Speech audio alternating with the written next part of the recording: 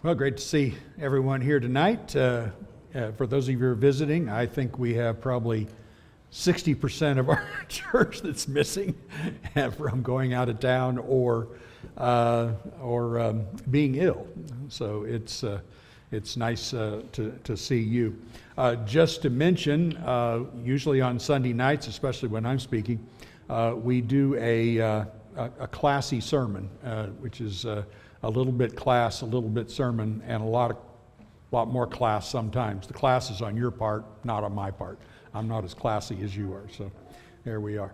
So the plan was tonight, as many of you were anticipating, and Brother David, who just read our scripture reading, was absolutely incensed when I told him this afternoon that I was changing what I was going to talk about.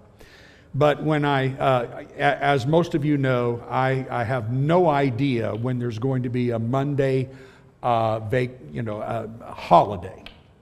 And when there's a Monday holiday, 60% of the church leaves. So we had planned to have a really interactive thing that we've been talking about from Matthew 18 on how we can re-examine what we do as a church, whether it be in worship or whatever, so we can better ourselves in seeking the lost, leaving the 99 and going after the one astray. So we had gotten to the point where it was dependent upon you, and since so many are gone, I'm going to skip that till next time. Fortunately, I do a lot of studying and preparing things in case of something like this. And so we're going to talk about part 3 of what we started at the end of the year that our dear sweet sister Karen has been bugging the life out of me to get back to, on why should we be assured of our salvation. So we've done a lot of study, and we've talked a lot about the fact that we should be assured.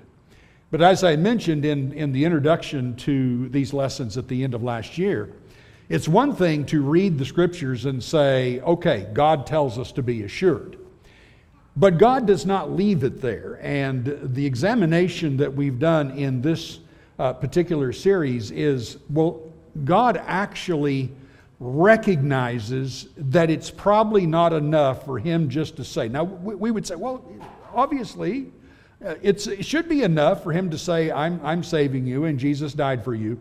But God goes so far as to reason it out, to give us a real solid way of saying, now I really can know it. Now I can really feel it. And so that's been the direction that we have taken on this. We have just picked, in the beginning of this series, we've just picked some text out of the book of Romans. We've looked at the text in Romans 3. We have looked at the text in Romans 5. And I was not exactly ready to talk about the text in Romans 4 when I did 5. I was still looking at some things that I wanted to get out. And so now that I've done that, we're going to look mostly at Romans 4.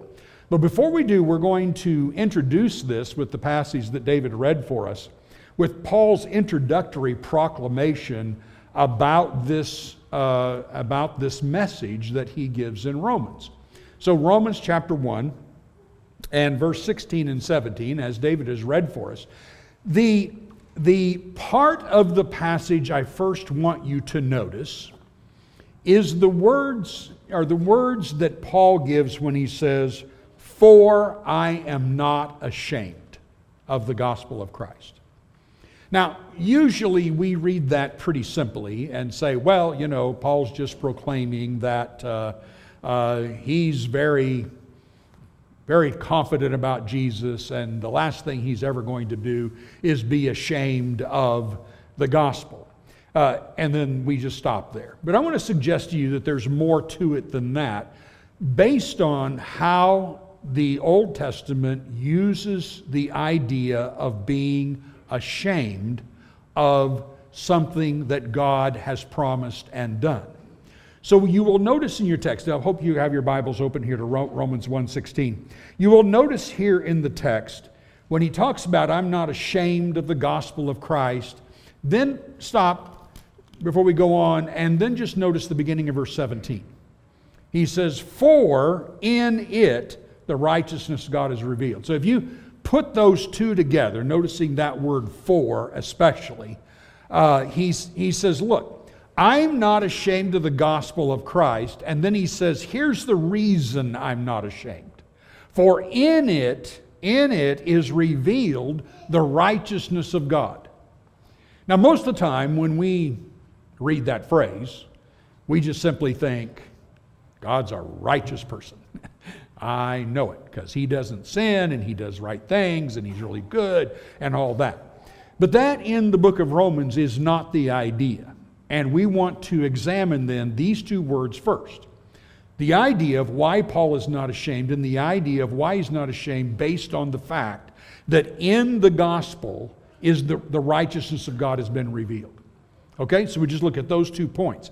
All right, so simply we're going to start with about 3 passages here to get this in our minds. So we start with Psalm 71, and if you will notice that, I debated on where I'd put these on the screen, but I'd really just rather you see it in your Bible because just possibly you would go, wow, I need to circle that in my own Bible.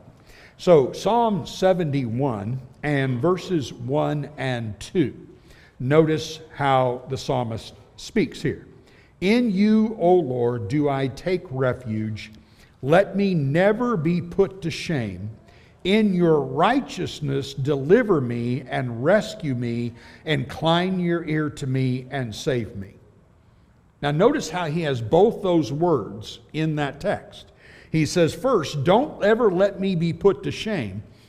And instead, in your righteousness deliver me. Now, when you read that, you say, whoa, okay, so righteousness here, the righteousness of God has to do with the fact that God has made a promise that he's going to save his people. And his point then is, that David's point in saying this is, please don't put me to shame, and instead, in your faithfulness to your promises, there's the idea of righteousness, in the faithfulness to your promises, keep me from being disappointed or being put to shame by you not rescuing me. That's the idea. In fact, you use the idea of being the refuge and rescue. Now go to the end of the psalm and look at the very last verse, verse 24. And David then says, and my tongue will talk of your righteous help all the day long, for they have been put to shame and disappointed who sought to do me hurt. All right, so you notice the idea. You and I, and David as well here, putting our confidence that God's going to keep a promise. And so what do? We go out and proclaim to people all the time, look, you need to trust him. You can actually be saved from all of your sins, no matter how bad they have been, no matter what they are. You can be saved from all those sins because God is faithful. And then just imagine, on the day of judgment, God goes, well, not really. How do you look? You've been put to shame. And all the atheists laugh at you. And you look like that you were just as they always said. You're just somebody who puts faith in something that doesn't exist. So David's emphasis is, don't put me to shame. In your righteousness, save me. At the end of the psalm, he says, great, you did, and you put them to shame. They're the ones that boasted you would not come to my deliverance. See the point? Okay, notice another passage right quick here. So Psalm 98 while you're there. By the way, this is done a lot in the Psalms. I'm picking out just a couple here. So Psalm 98, and notice verses 1 and 2. Oh, sing to the Lord a new song, for he has done marvelous things. His right hand and his holy arm have worked salvation for him. The Lord has made known his salvation. He has revealed his righteousness in the sight of the nations. So you notice, how did he reveal his righteousness in the sight of the nations? It is by being made known his salvation. That's Hebrew poetry. Notice that the first line uses the word salvation, and the second line uses here the word, in verse 2, uses the word righteousness. So here he's keeping his promise in order to keep salvation for mankind. Notice one other very quickly. This would be Isaiah chapter 59. Isaiah 59. Okay, notice beginning at verse 15. Isaiah 59:15. So Isaiah says, truth is, really speaking for God, truth is lacking, and he who departs from evil makes himself a prey. The Lord saw it, and it displeased him, that there was no justice. He saw that there was no man, and wondered that there was no one to intercede. That wondered there is amazed. No one intercede. Then his own arm brought him salvation, and his righteousness upheld him. Notice how salvation and righteousness is a Hebrew rhyme again. When you're reading righteousness, you're reading his faithfulness to keep his promise to save them. So in all three of these, and we could multiply many more, the idea of the righteousness of God is referring to God fulfilling his promise that he would save his people and save those who would come to him. So when you read Romans 1:16 again and 17, Paul is saying, look, I'm not ashamed of the gospel. Because, why? Because I'm absolutely confident that in the gospel, you're going to be able to see and have confidence in the fact that God will righteously keep his promise to save mankind. So where are you going to find a revealing of how God keeps his promise to save man? Romans 1:16. In the gospel, right? Verse 17. For in it the righteous God is revealed. Okay, time out. This is the classy part. Any questions about that? Is that clear? If it's not, say so. I don't want you walking out of here going, well, I don't know what he said, but I didn't ask. We got it? So you can repeat this to your neighbor. That's what you're saying to me right now. Good. David.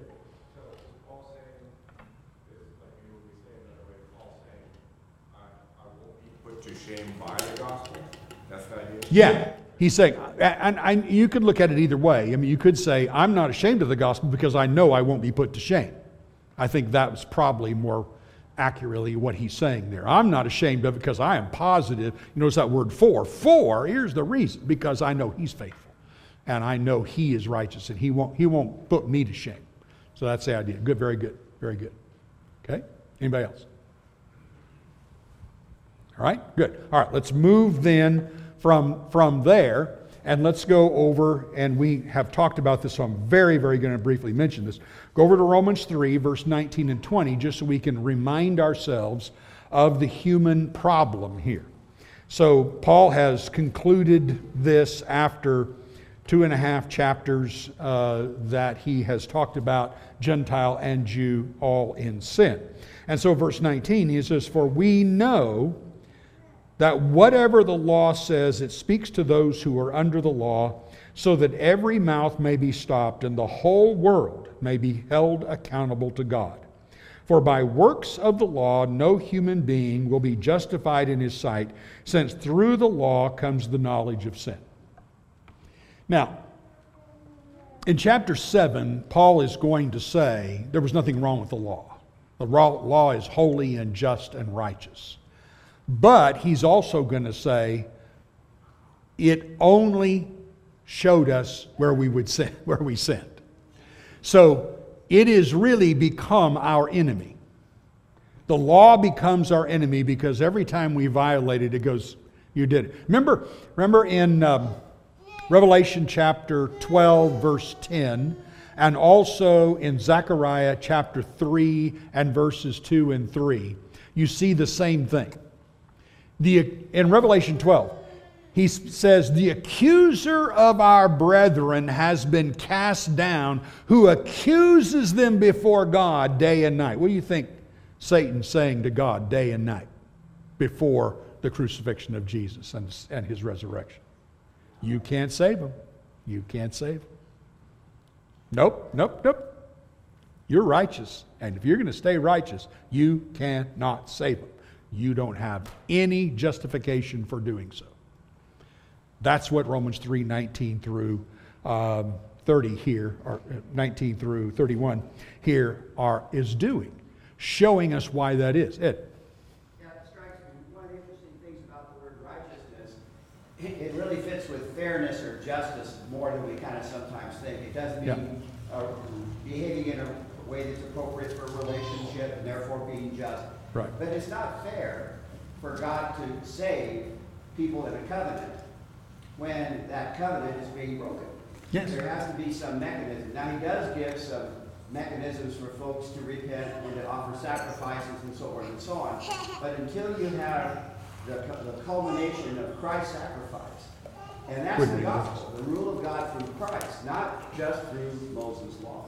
Right. And so that one of the things that my neighbors, just like in any state of America and any country in the world, justice and fairness is something that people care about. That's right. And so the idea that this gospel gives us a way for God to be fair to everybody, the folks who are insiders with the law and the folks who didn't know the law, because he has, through the gospel, a way of being fair, is kind of key to that idea of righteousness, because he wants to save everybody, but he wants to save them by having everybody repent. Good. Excellent. That's a great way to lay that out.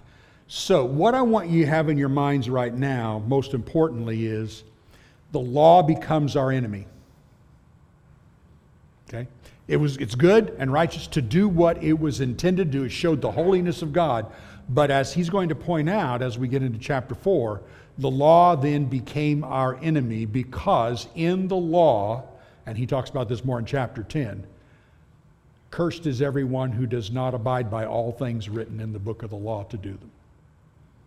So the law comes with a curse.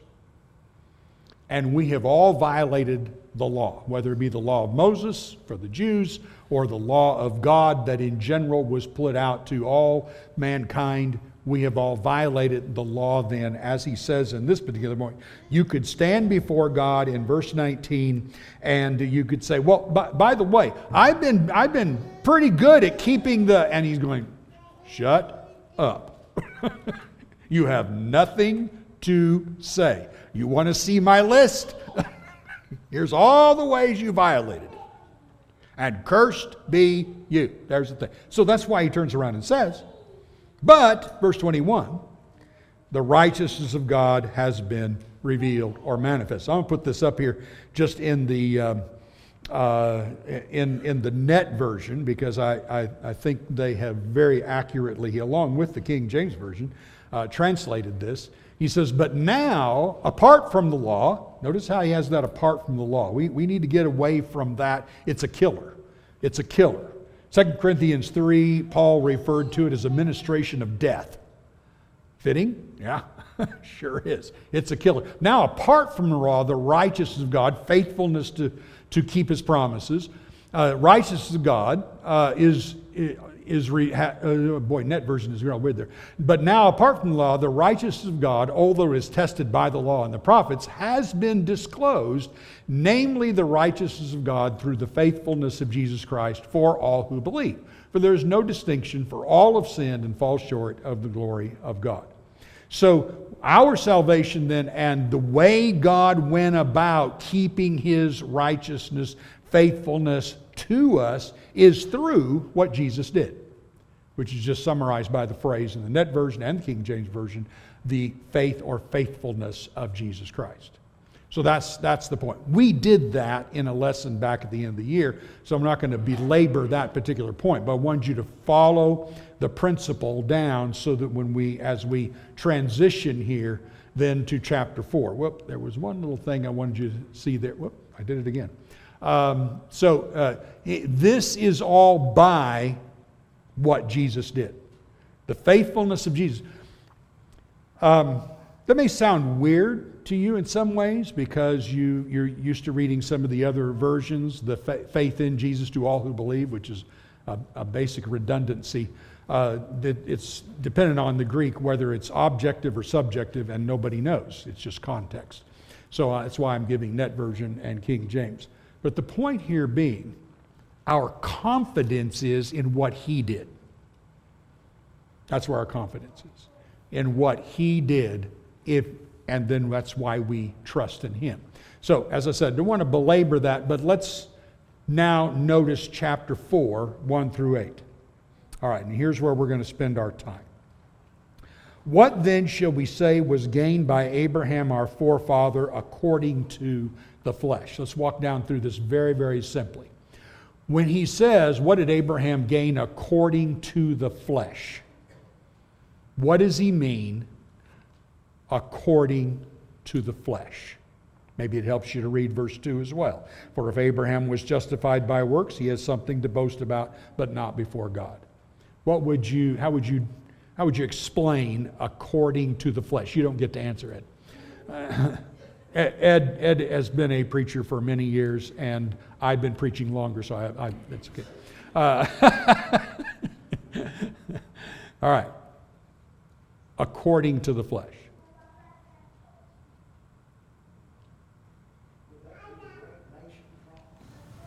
No, not talking about. He's talking about. So good question. The idea is, what did Abraham personally discover according to the flesh? So what did he discover personally about the flesh? Now you've got to understand flesh here, obviously. We're only in verse 1 and you're already stuck. Now come on. Are you referring to flesh being the law? Okay. So whether or not whether or not he in the flesh could keep the law. How'd he do? Love it, Josh. He kind of, maybe, a little bit, kind of, just lied a few times and almost got his wife in big trouble and, no. Tried to do things himself. Tried to do things. So, what did he discover according to the flesh? He discovered he couldn't do it. Yeah, he was a failure. That's what he discovered, which is the same thing as saying in verse 2, for if Abraham was justified by works, pronounced innocent, idea, by works, then he'd have something to boast about, but not before God. Who would he boast to? Not God. So the only thing left is, well, he might boast to, he might go boasting to Pharaoh, hey, I'm better than you. Or he might boast to the Hittites, or I'm better than you. Or he might boast to, all those kinds of things. So when he says works, how would you explain works? If Abraham was justified by works, how would you explain works?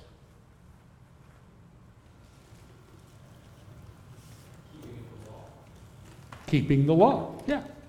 Keeping whatever law he was under. And how'd he do? That not good enough. Not as well as he did, not good enough. And the reason that is true is because verse 3, for what does the scripture say? Abraham believed God and it was counted to him as righteousness. In other words, he didn't say Abraham did some really good works and was counted to him as righteousness. Didn't ever say that. It never said that. Instead, it said Abraham believed, Abraham trusted, and it's counted to him as righteousness. Do you believe in faith only? How many here believe in faith only? What? Define it. I like it. Very good. In the context of Romans, I believe faith only, hook, line, and sinker. Because what he's saying is, there isn't any other way but by the faith in Jesus Christ and what he did to be saved. That's the context. Our friends who have taught faith only In a lot of cases, that's what they're saying. That is exactly what they're saying. We sometimes took what they were saying and extrapolated, acting like what they were saying was, and many of them weren't. What they were saying was, we're saved by faith alone. And they were not saying without obeying God. I've studied with a lot of folks in evangelical faiths, and you can ask them that question. Oh, that doesn't mean you don't obey God. It just means you didn't earn it. Well, I agree with you. Faith only in Romans context, not in James' context. James talking about something a little different. In Romans context, faith only is simply, you haven't got a chance any other way. There's only one way, and it's by your faith in Jesus Christ. Remembering that when Paul in Romans uses the word works and uses the word faith, those are pregnant terms. Shorthand ways of talking about an entire system of salvation. And when you understand that, and you understand it's either or, then it's easy to say, no, it's only by faith. It can't be any other way. It's only by trusting in Jesus and doing what He says that we can be saved. We cannot be saved by trying to be good enough and keep the law and keep any, whatever. You can't do it. That's the idea. All right? So I'm prepping you for conversations so that you don't step in a big hole, when you have a conversation, thinking that they're saying something different than what you're saying. Go ahead, Ed. Yeah, I think one of the things that took me a while to understand, starting in the 1980s, there was a whole conversation about misunderstandings about Pharisaism and Judaism. And during that time, it became very clear that much of our thinking has been twisted by the Reformation, both sides of the Reformation. Yeah. So when you look at works of the flesh, you go back to Romans 1 verses 1 and 2, 1 through 4, where he talks about this faith that we have. He talks about that Jesus was the son of David according to the flesh. And from the very first, then, he's starting to lay out that the flesh for him has to do with these works that were identity works of the law. Circumcision, dietary, the stuff that gets talked about in Romans 14 and 15 later on. And so there was a division in Christians between the Jewish Christians and the Gentile Christians who chose to fight about this. And when we start talking then about works of the flesh, and we read into that, a bunch of psychology that was invented in the 1600s and then has been repeated through our lifetime, we get into a lot of trouble. Yeah. It is true that sin is often talked about as being fleshly. But in the argument in Romans, a lot of what he's talking about, when he uses flesh, you have to look at the context, see what's he talking about. And so in the Romans 4 passage there, where he talks about that, he says that righteousness of Jesus, that faithfulness of Jesus, is for those of us who believe. And so there is us believing in that sentence, in every translation we can imagine, but it's the faithfulness of God that's tied to what we believe. Right. And that faithfulness of Jesus, the faithfulness of Jesus in living that out, then connects to a lot of things that go way beyond these identity issues of the law. Right. They really get at like Romans 7, covetousness, that doesn't look like an identity issue. I don't know of any church that's disfellowshipped somebody over covetousness, although we're told in plain language, to do so. English and in Greek, that is something there to be disfellowship. Yeah. That's interesting. And so what Ed's pointing out here is that in the context of Romans, when you talk about works of the law and the Jewish thought here, it's the idea, and we've mentioned this before, but it's the idea of the way the Jews looked at their connection to Abraham. We're connected to Abraham because we keep the Sabbath, we're circumcised, all that. You can see this in Romans 2, where he chastises them for believing in all those things, but he says you still sin and violate these things. So it would, and we've mentioned this before again too, it would be like a conversation, microphone, man on the street. Do you believe you're going to go to heaven when you die? Oh yeah. Why do you believe you're going to go to heaven when you die? Because I'm a good person, I live a good life.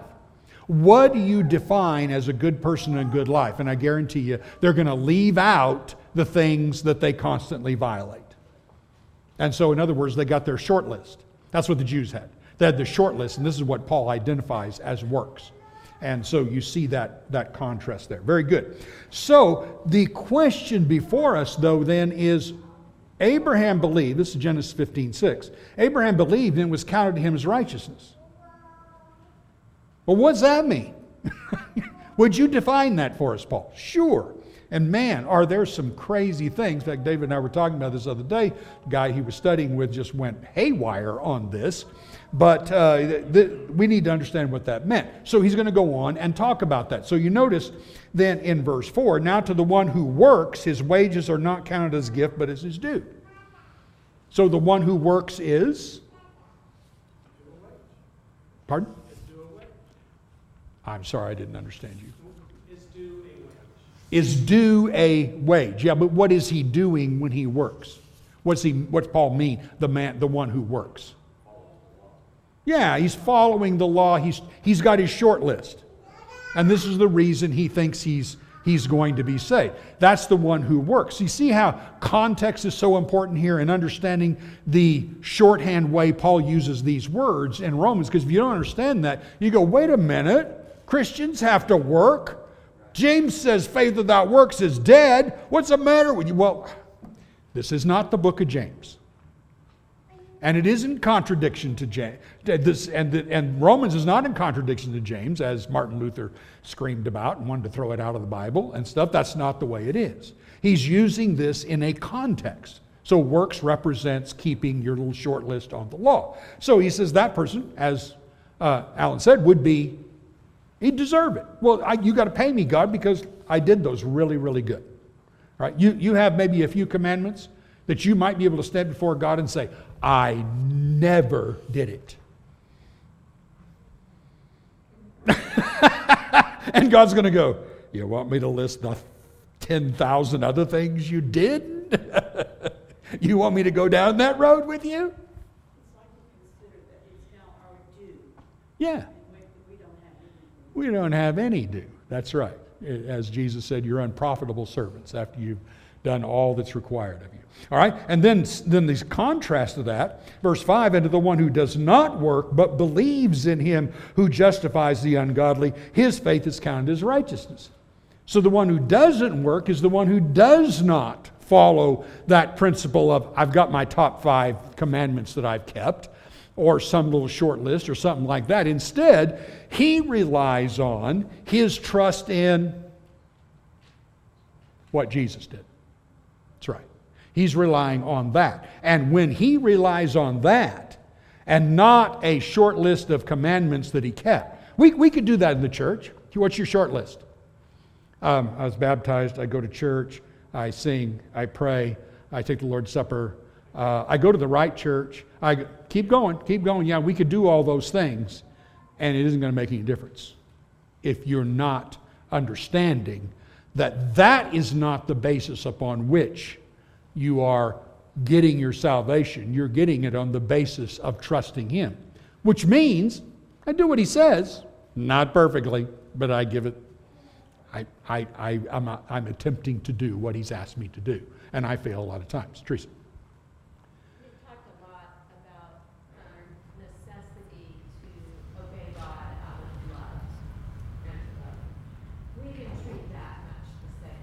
Yes. Okay, I am going to love God. I am going to love God, and I'm going to excel at loving God. And so because I'm excelling at loving God, it becomes the same feeling in your mind, rather than realizing in the end, it's still based on the gift that God has given us through the sacrifice. In other words, what Teresa's saying here, our basis of our salvation is, again, a trust in what Jesus has done on the cross and his resurrection. And then out of that comes such love and appreciation for him that we obey on the basis of our love for him. Remember, when he died, did we love him? No. We were his enemy. So the cross is what changes us. Ezekiel 36, how many times? Ezekiel 36, 25 through 27 notes that out very, very clearly. The result of what God does is what causes us to love Him and keep His commandments. Same way He dealt with Israel in the book of Exodus. Same exact way. He gets out to Mount Sinai and He goes, now, I'm the God who brought you out of the land of bondage and from the house of slavery. How about you stay in it, you get it, we make a covenant, and I'll keep taking care of you. He didn't say to Israel, now look, while they were in bondage in Egypt, now if you'll obey me really, really well, I'll get you out. That's not what He said, because He'd never got them out if that had been the case. He starts with grace, and He expects us to respond that way. If we do not respond that way, we're following works, and that's like your tax return is coming up, right? That's like serving God the way you're going to fill out your tax return. And I hear Christians say it all the time. Well, you really do you really think I'd be lost if I did? Look, you're going to be lost because you asked that dumb question. That's the reason you're going to be lost. That's ridiculous. You should have the attitude that you're going to do everything you can to serve Him. That should be your attitude. I got to move on. Okay, so chapter 4 then, notice what he does then. So in verse 6, he says, just as David also speaks of the blessing of the one to whom God counts righteousness, notice the words, apart from works. God counts righteousness apart from your little short list or any other list. He counts you righteous apart from it. How does He do that? Well, He, notice, I forgot one little thing there. Notice what He says in verse, where is it? Okay, verse 5. Once you fill in this blank. Verse 5. And to the one who does not work but believes in Him who justifies the ungodly. Who's He justify? The ungodly. I want you to put that in your mind. He's justifying the ungodly. And all of us are ungodly. He's already pointed that out back in chapter 3. There's none who does good. No, not one. We're all ungodly. And He says He justifies the ungodly. What did Jesus say to the Pharisees when they thought they were godly? He says, a physician comes to help those who are sick. Can't help you. You got to understand who you are first. Oh, so important. So important. You don't understand that. You don't appreciate grace. You don't appreciate grace. You do not love Him as you should, and you'll never grow toward Him in greater and greater love. You have to start there. It started with me being ungodly. I don't care if you grew up in the church or not. You started with you being ungodly. Very, very important principle. All right. Then David goes on to define this. He counts righteousness apart from works, and verse 7 and 8 defines how He counts us righteous. Blessed are those whose lawless deeds are forgiven and whose sins are covered. Blessed is the man against whom the Lord will not count his sin. How are we counted righteous? What does God do?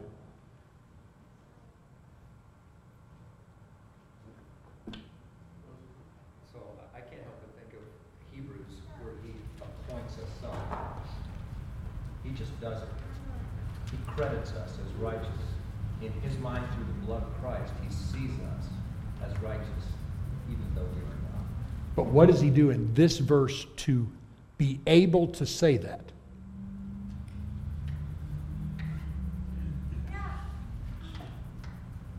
Verse 7, what does He do? He forgives you. He forgives you. He doesn't count it against you because He forgives you. And He continues to forgive you. He doesn't even count your sin against you. What? And that is on the basis of what Jesus did. He didn't just do it when you were baptized. He does it all your life as long as you continue to live by faith. That's what He does. He forgives you. Now, in our denominational world, there's a picture given where they say, no, what God does is He just pretends you're righteous. He takes the righteousness of Jesus and clothes you with Jesus' righteousness so he doesn't see your sin and just says you're righteous because of what Jesus has clothed you, you know. He attaches Jesus' perfect life to you and therefore he doesn't see your sin. Baloney. He forgives your sin. I like that one better. Because that's what Paul said, one thing. But secondly, I don't want God pretending. I want him to know. And he knows I'm righteous because he forgave me. And this verse comes out of Psalm 32 and David's sin with Bathsheba and murder of Uriah. Now, can you be forgiven? Whew. Something else. All right? I got 5 minutes. Now watch. Okay? Got it. You got to see. This is where I'm leading to the whole thing. We're going to talk about verses 9 through 12. What the main thing he does in verses 9 through 12 is say the blessing is given to both Jew and Gentile because in Genesis 15:6 God counted Abraham righteous 2 chapters before he was circumcised. So he was counted righteous while uncircumcised. Therefore, it is to everybody. All right, we got that. I think all of us follow that. Now, verse 13. For, and I want you to notice that in 13 through 16 here, you're going to see 4, 4, 4. 13, 14, 15.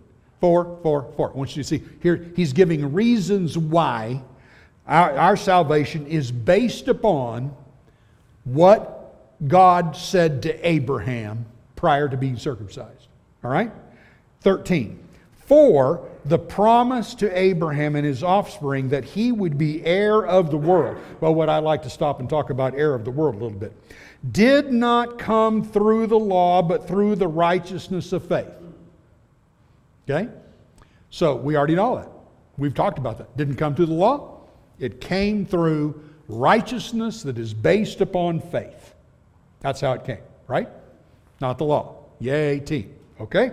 Verse 14. For, here's the reason for that. If it is the adherents of the law, that is just the Jews, who are to be the heirs, faith is null and the promise is void.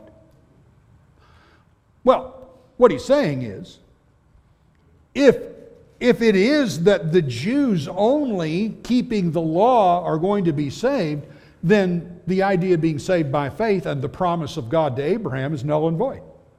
It's either or. So I like to think of it this way. There's 2 ways where you can be counted righteous. Never sin.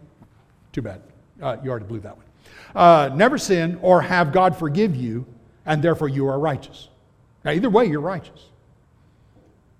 Since we don't have the first choice, we'll just do the second. But the problem is people like to stay with that first choice. They like to keep on trying as if somehow, some way, they can be good enough tomorrow to make up for what they've done in their life. And you're never going to do that. And if you don't believe me, next time you run a stop sign, the cop pulls you over, tell him you stopped at it twice yesterday. And that makes up for it. Try that. It won't work. So this is the way we need to look at this. All right? It's either or. Then he says in verse 15, and here's the kicker. For the law brings wrath. Why does it bring wrath? Because I broke it. Yeah. Because I broke it. I didn't keep it. And the wrath of God, chapter 1, verse 18, is against all ungodliness and unrighteousness. The law brings wrath. But where there is no law, there is no transgression. Now, I'll tell you for years, I did not understand that verse correctly because I didn't start with the word for. And I read the verse too independently and said to myself, well, obviously, if there's no law, there's no sin. Is that what he's saying? He just happened to all of a sudden decide to say, by the way, if there's no law, there's no sin. In my mind, I'm thinking, but there is a law. And he's saying, that's not what I was saying. I'm saying that now you have come by faith There is no law system. And if there is no law, there's no transgression. God took it out. So that now your salvation has nothing to do with the law.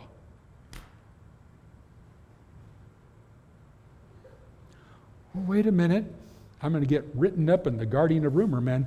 That doesn't sound good. Well, that's because you're not keeping the context. He's not saying Christians don't have laws. He's not saying Christians can just, whatever they do, they can't break the law, they can't sin. He's not saying that at all. He's using these two systems and clashing them side by side. And he's saying when God got rid of law, that whole law system, and that idea of I can be good enough or whatever, however you want to define it, or your short list or something like that, when he got rid of that, he put it in favor of I am responsible for your salvation when you put your trust in what I did through Jesus Christ, because then I count you righteous because I forgave you, and because I forgave you in the blood of Jesus Christ, there is no law that is going to come along and condemn you. I took that away. Now he's going to talk about that when we get to Romans 7. And he said, you're dead to the law, so that now you can bring forth fruit to God. I was going to take you all week long to chew on that and not to, run out and commit suicide, or whatever. Boy, I tell you what. Do you see it or no? Notice the for. Verse 13. For the promise to Abraham and his offspring. For if the adherents of the law are to be heirs, faith is null and void. You want that one? Nope. Let's not. Well, that's what you're doing. If you're going to say the law still exists, and that system still exists, then that's the system, and the promise and faith is null and void. Everything Jesus did is null and void. For, I'm explaining verse 14 now, Paul says, the law brings wrath. I got to get rid of it. If I don't get rid of it, I got wrath. So he says the law brings wrath, but if there's no law, there's no transgression. And that's exactly what he said back in verse 8. Blessed is the man against whom the Lord will not count his sin. There's no transgression because it's forgiven, because the law is taken away. Romans context makes that clear. If you said that outside of the context of Romans, you would confuse a whole lot of people, and me too. Any final points? Questions? Ed? Yeah, two things. One, Romans 8:4 says that those of us who live by the Spirit are able to fulfill the ordinance of the law. And that kind of points back into something he says in chapter 2 and on into 3, where it's clear that there is a way in which the things that God has directed humans to do, we do a whole lot better job of doing those things when we get out of this way of thinking that it's just a matter of toting up things on the plus and minus side. Yeah, very good. Very good. All right, give that some thought, and most importantly, as you think about it, questions come in your mind, please jot it down, slip it to me, and the next time we have we will do a part 4 of this, and next time we do, I will be glad to address those. Thank you very much. We're going to sing a song right now, and we are happy to help anyone who might be in a condition that you need spiritual help, and whatever that might be, especially if you have not become a Christian and you understand what you need to do to be buried with Him in baptism, to raise a brand new life because of what Jesus has done. You could do that now while together we stand and while we sing.